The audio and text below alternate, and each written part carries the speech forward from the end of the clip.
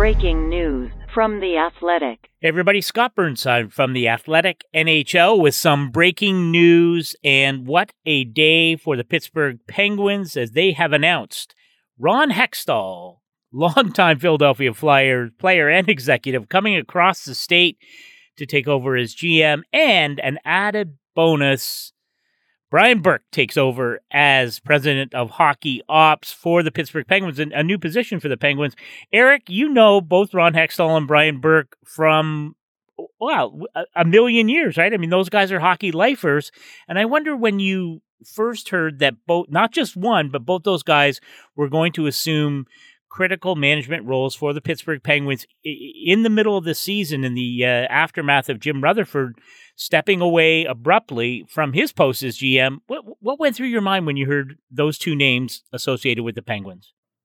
Well, so in the case of Ron Hextall, when sort of parsing through the list of GM's candidates, I thought he was by far the most qualified. So it didn't surprise me that he would ultimately be the hire there. I do think that if you look at his track record as a manager, skills that he brings to the mix in terms of drafting and developing and playing the long game are going to be just what the Penguins need in time.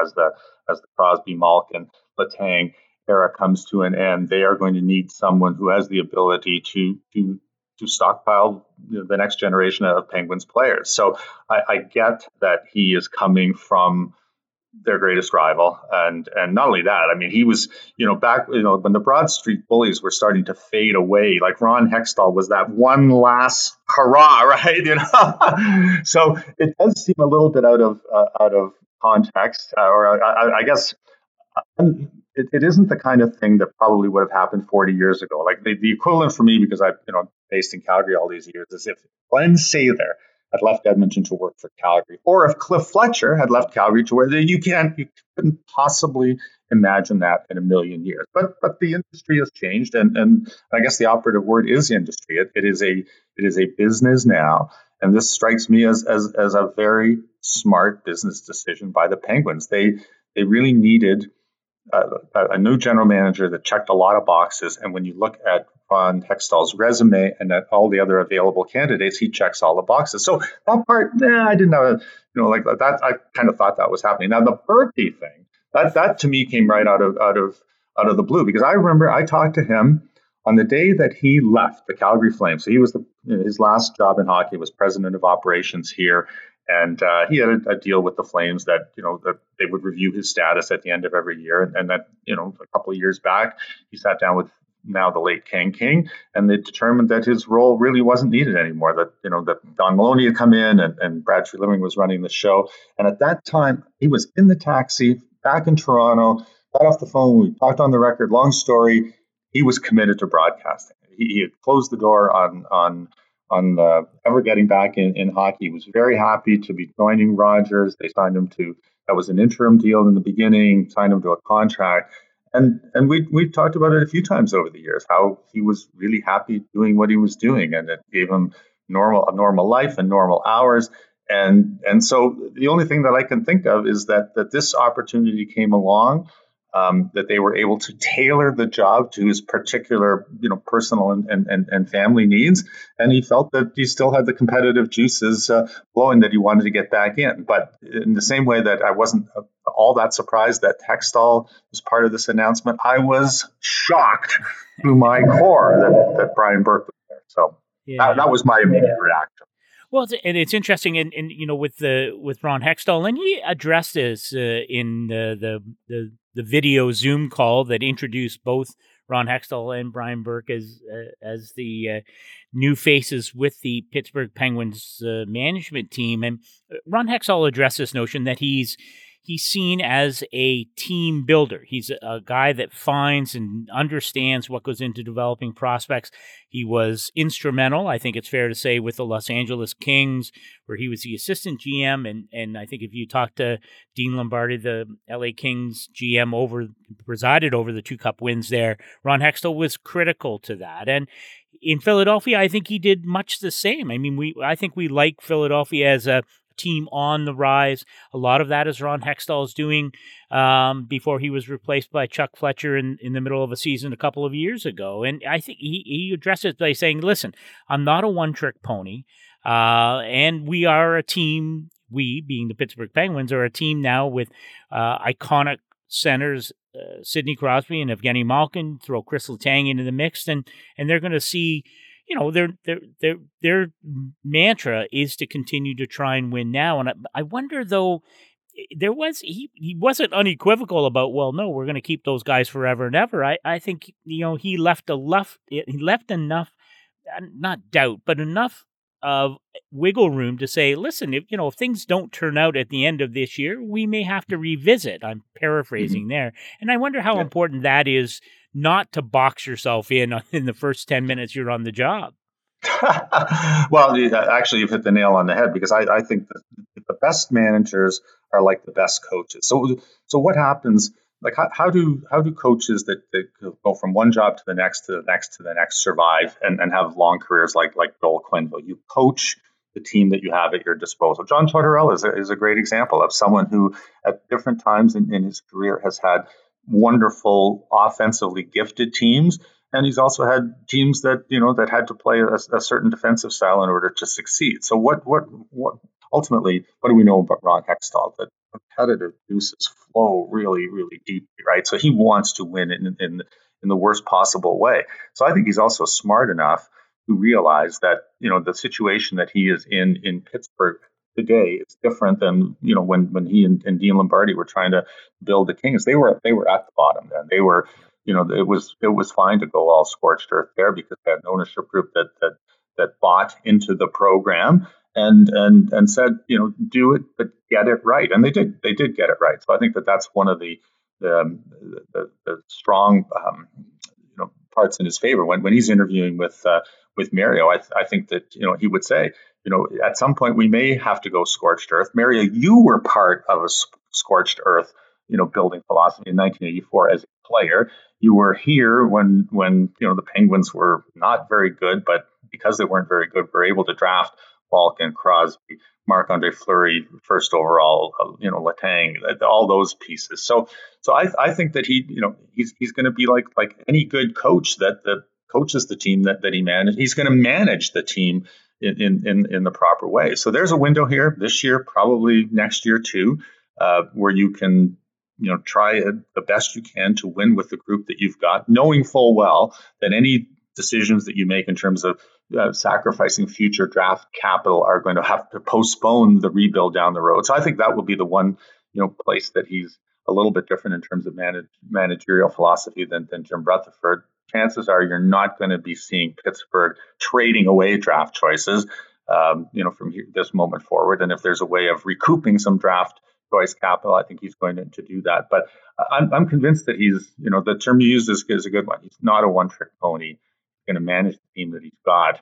And he's probably, I imagined him in the interview, Scotty, with like 3 pages worth of 3 inches worth of documents beside him. Here's the 1-year plan. Here's the 3-year plan. Here's the 5-year plan. He would have gone into that incredibly prepared. And I'm guessing that the management group there, liked what they heard. But I got a question for you, if you don't mind me turning the tables on you. What did I thought the most interesting thing was the press release that the Penguins put out, where they were talking about Ron, living in Pittsburgh from the age of 5 to 9 and playing street hockey with members of the Pittsburgh Pirates. I thought that was really interesting that they would include that in the official press release, because I think that the biggest issue that they probably have is, okay, you don't have to win the press conference. You just have to pick the right guy. But it's kind of fun to try and be good on press conference day. And stressing his Pittsburgh roots, I thought was extremely clever. What did you think? Yeah, no, I was absolutely, and it actually, Ron mentioned it during the press conference as well, as part of, that he grew up very early years. His father, of course, played for the Pittsburgh Penguins. And it is, and again, because the place the Penguins have assumed in that community is, I think it's very much like the Yankees in New York. It's like the Leafs in Toronto. It is, they are and with all due respect to the Steelers and the Pirates, Penguins have worked very hard to be that team in that community, and I put them really on a par with the Steelers, maybe ahead of the Steelers, given their recent Cup wins. So I think you're absolutely right. I think it was a stroke of brilliance to just reaffirm, hey, yes, he was a Flyer. We hate the Flyers. Everyone knows that, but he's really a Pittsburgh guy at heart. So, okay, Eric, I'm gonna ask you one more before we close out here. To me, the interesting part of the dynamic is that Ron Hextall is really, he's a very measured, low-key, low-profile kind of guy, right? That's where the reputation as a builder comes from, right? He's out in the hinterlands, building teams. And Brian Burke, his personality is, as we know, is much bigger. I loved him in his media role. I thought what he brought was incredible insight. And this is, full disclosure, Brian and I really haven't spoken much since 2014. And, but I wonder how you imagine those two personalities working together, because they both made it clear that they expect this to be a real partnership at the top in terms of building and maintaining that team. How do you like the melding of two very different personalities? Well, I think it's a good idea. And because I was thinking about that, I actually started penning my Friday column around this because, I think one of the big problems that we see in a lot of NHL front offices is too much groupthink, right? So a manager comes in and then he immediately surrounds himself with all of the people in his sphere, right? And what you often end up getting is a whole bunch of people that think the same way. So I'll say, Scott, I think we should do this. And I'll turn around and my four closest friends who think the same way that I do are all going to agree with me. And so I think it's really valuable to have somebody in the room, and this is for every NHL team, not just for the Pittsburgh Penguins, to raise their hand and say, wait a minute, why don't we look at it from a completely different perspective? Then we can examine the issue from every angle and then make a decision. And maybe we'll go with the groupthink this time. But I just think that to create a little bit of tension, dynamic tension in a front office is really important. And I don't think you see enough of that in the NHL. So I do think that having two people whose personalities are very different, other than they're both extremely competitive and want to win, but they do have a different modus operandi in terms of how they handle themselves. I think that's a good thing. I think that's a healthy thing. I think we need to see more of that. And the only thing that I would add as a postscript is that the one thing that you're remembering about Brian Burke from his, from all of those early incarnations, Toronto, the press conferences, about the style of play, and, Vancouver talking about the Sedins, and, it's not Swedish for fact. He didn't do that in Calgary. So that was the one thing that changed when he came in to be head of hockey operations in Calgary, which is the position he's assumed in Pittsburgh. He wasn't in front of the cameras. He was very much in the background. And whenever there was an announcement, a decision, it was Brad Treliving that was in front of the camera. So I suspect that this is going to be a Brian Burke you're not used to seeing. This will be a Brian Burke who will not be seen and not be heard publicly very much, once you get beyond the initial stages of announcing the new front office, that there will be one voice speaking for the team. It will be Ron Hextall's voice, and Burke's influence will be more in the background. And that's not something I don't think that hockey fans are used to, but I tell you, that's how it was in Calgary in his last go round. And I predict that's how it's going to be in Pittsburgh too. Well, it will be interesting to see how that goes. I think we may see a little bit more of Brian Burke in Pittsburgh than perhaps was the case in Calgary, but time will tell with that. And Eric Duhatschek, always terrific insight from you, and thank you for joining our breaking news coverage. And you should go to The Athletic's new headlines section for much more on this incredible story out of Pittsburgh.